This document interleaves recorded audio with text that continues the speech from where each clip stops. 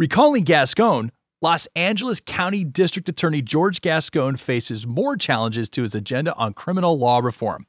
This time from his constituents. Joshua Spivak returns to Recall-splain. I'm Lawrence Coletti, and this is Legal Talk Today.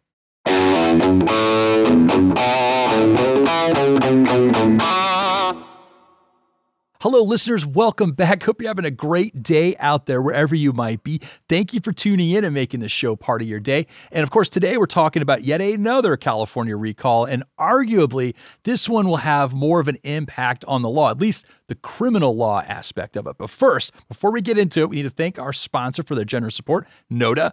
Nota is powered by M&T Bank because you went to law school to be a lawyer, not an accountant. How true. Take advantage of Nota, a no-cost IOLTA management tool that helps solo and small law firms track client funds down to the penny. Visit trustnota.com/legal to learn more. That's Nota spelled N-O-T-A. Terms and conditions may apply. All right, let's say hello to our return guest, Joshua Spivak. Welcome back, sir.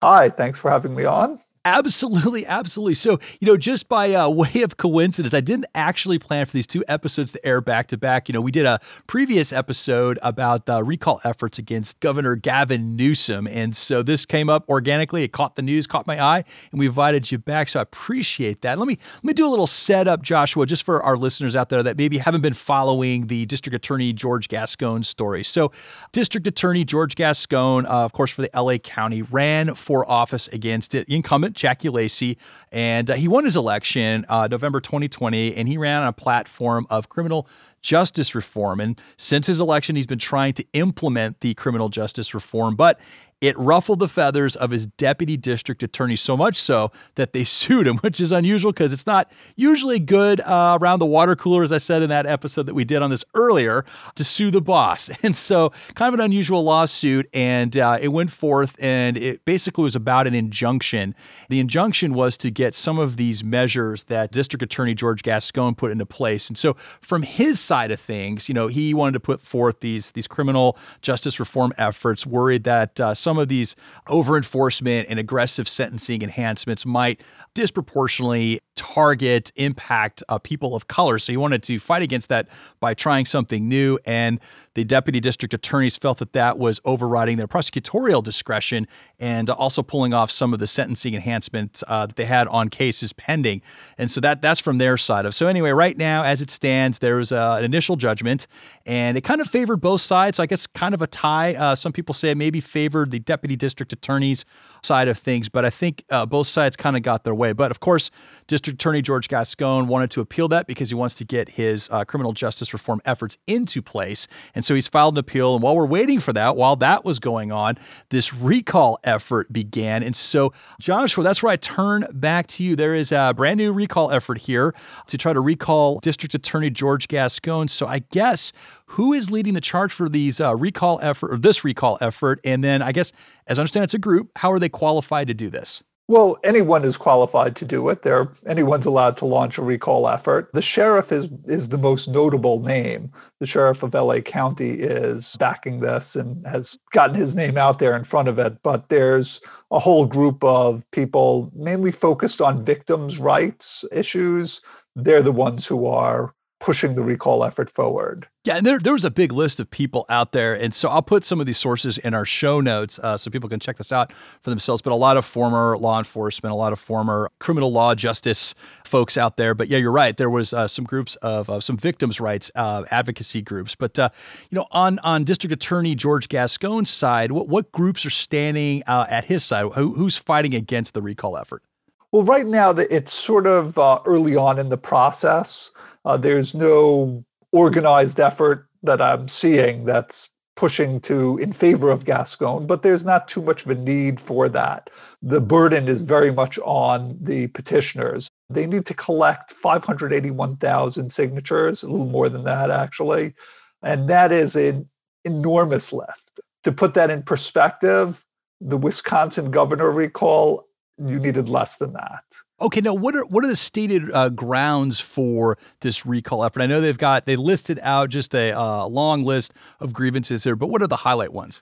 The highlights seem to be about abandoning crime victims and weakening lawful sentencing and things like that, really focused on Gascón, who was elected as a progressive, very much along this recent battle among DAs. DAs historically have not been that controversial of a position. They've been people who have been pushing for more crime fighting, more sentencing, kind of a more pro-police position, and think Thomas Dewey or Rudy Giuliani. Now, all of a sudden, there's been a push back the other way from progressive groups. Philadelphia had a very famous election where a district attorney who was a former criminal defense attorney won. And now San Francisco and LA both had that happen last year. So there's been a push that way. And in fact, the San Francisco district attorney is also facing a recall under similar grounds.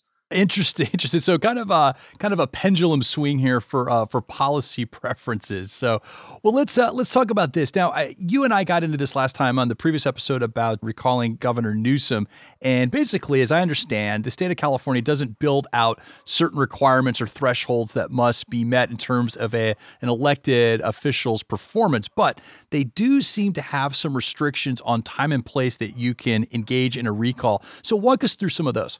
So the big ones are really a grace period. So you can't do it until he's 90 days in office. So basically, I give him a chance to mess up.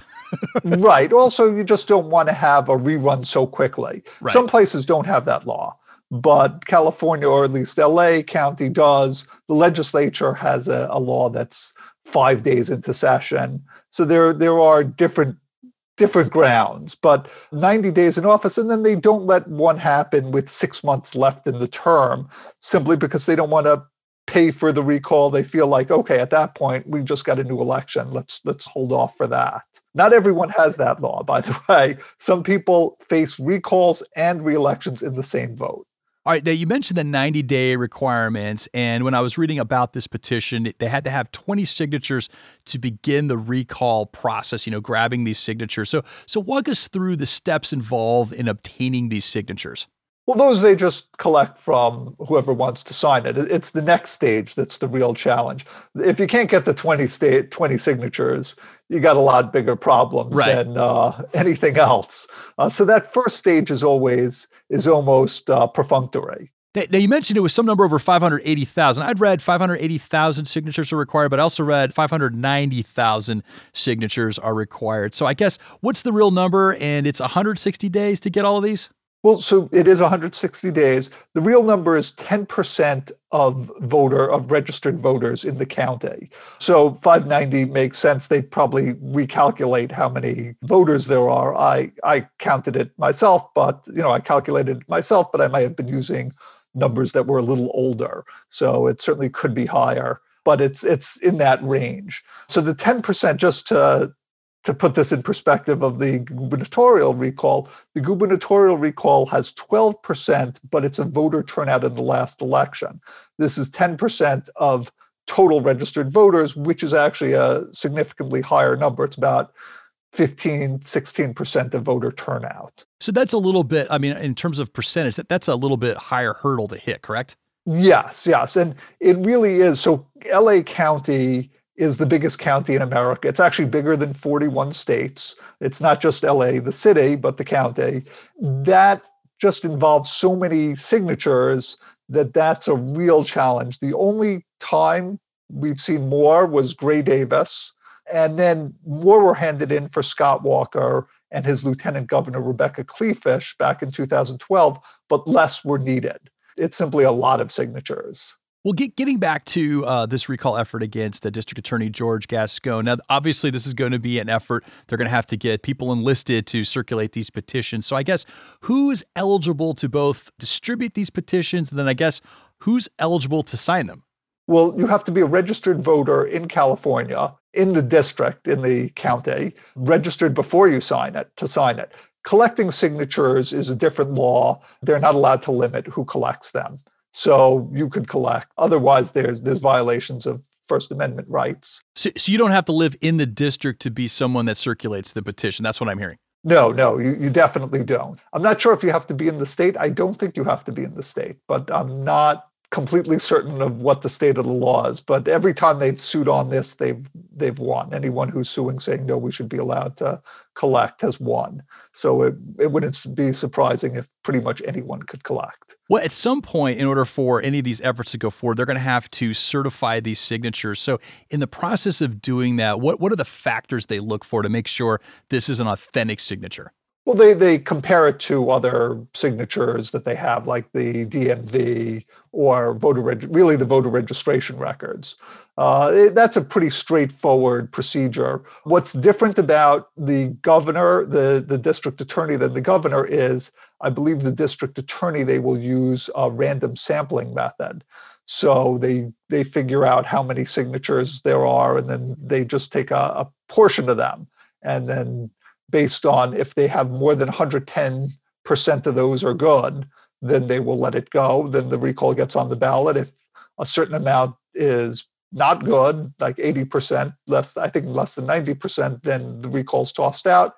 In between, then they start going through all of them. It's too early to determine now, obviously, but just assuming for this academic exercise that these recall groups this recall group gets enough signatures, what does a recall election process look like? In theory, how does Los Angeles County get a new district attorney? Well, it's the same thing as the gubernatorial one in that the recall will allow an up or down vote on Gascón. If he gets a majority, then he stays. If majority votes yes to remove, he's out. And then the replacement race is a plurality. So however many people run, the person who finishes what would be called first past the post, that could be 20%. That person becomes the DA. Okay. And then what's a reasonable timeline that everyone can expect for this to resolve itself? Oh, that's not clear because they got 160 days to get the signatures, and then there's some more time, and then it could be, if it's close enough, it could be pushed in with the next election. So it's possible if this takes long enough, and I don't know that that's likely to happen, but then it could be pushed in with the primary in 2022. Now, if there's a recall election taking place, is District Attorney Gascón allowed to serve for the remainder of his term until that recall election is figured out? Yes, exactly. He's still district attorney.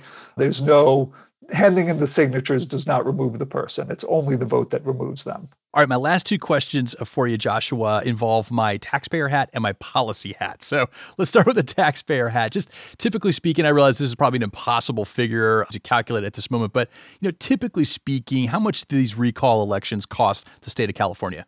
I don't know. They won't know. They won't know? Actually, I shouldn't say I don't know. They don't know. And we'll find out soon enough. They will put the number forward. One of the reasons to push it and include it with the primary is it lowers the cost, but it doesn't make it zero. It just lowers the cost.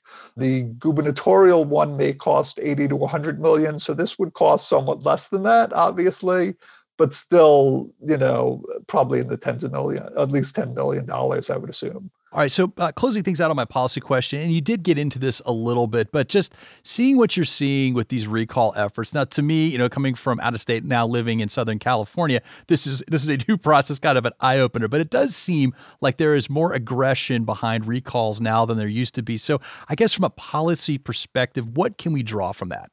It's not clear what we would draw outside of people are angry, or people are more willing to use the recall because they've seen it used successfully and they know about it. That may be what's pushing the recall. A closer election pushes the recall. I think technology and making things cheaper to do, getting people angry, getting people organized, that helps push recalls. So while there has been this expansion, potentially, it's not even clear. It's not clear what the impact will be. It's interesting that the DAs are facing it. There haven't been too many DA or prosecutorial recalls. So over the last 10 years, in the entire US, there's only been 4 recalls against what we would call an attorney position, and only one of them against the San Bernardino city attorney, which is not a DA, took place in California, and that was in 2013. You don't see it as often. Admittedly, there's a lot less district attorneys than there are city councilmen and mayors. Just the city council has 5 or 10 people. There could be a number of mayors in LA County. There's a ton of mayors, and there's only one DA. So that could be an impact. But it could be we'll see more of this as time goes on. Well, Joshua, I really enjoyed our conversation again. Thank you so much for coming back. Thanks for having me on. And, you covered this a lot. So what's the best place listeners, can get the latest information on recalls? I mean, you don't just do California, you do other places as well. So where's the best place to go? The Recall Elections blog. I write that, try to keep it up. Sometimes I'll have big posts. Sometimes I'll have just little ones saying, here's what's happening in Idaho. And thank you, listeners, for tuning in. We appreciate you being here with us. If you like today's episode, please recommend this show to a friend. And one more thank you to our sponsor, Nota. You can find them at trustnota.com/legal. That's Nota spelled Nota. Check them out. And last but never least, thank you to our team producer, Molly McDonough, and our LTN audio crew for making us sound so good. This has been Legal Talk Today. I'm Lawrence Coletti. Have a great day, everybody.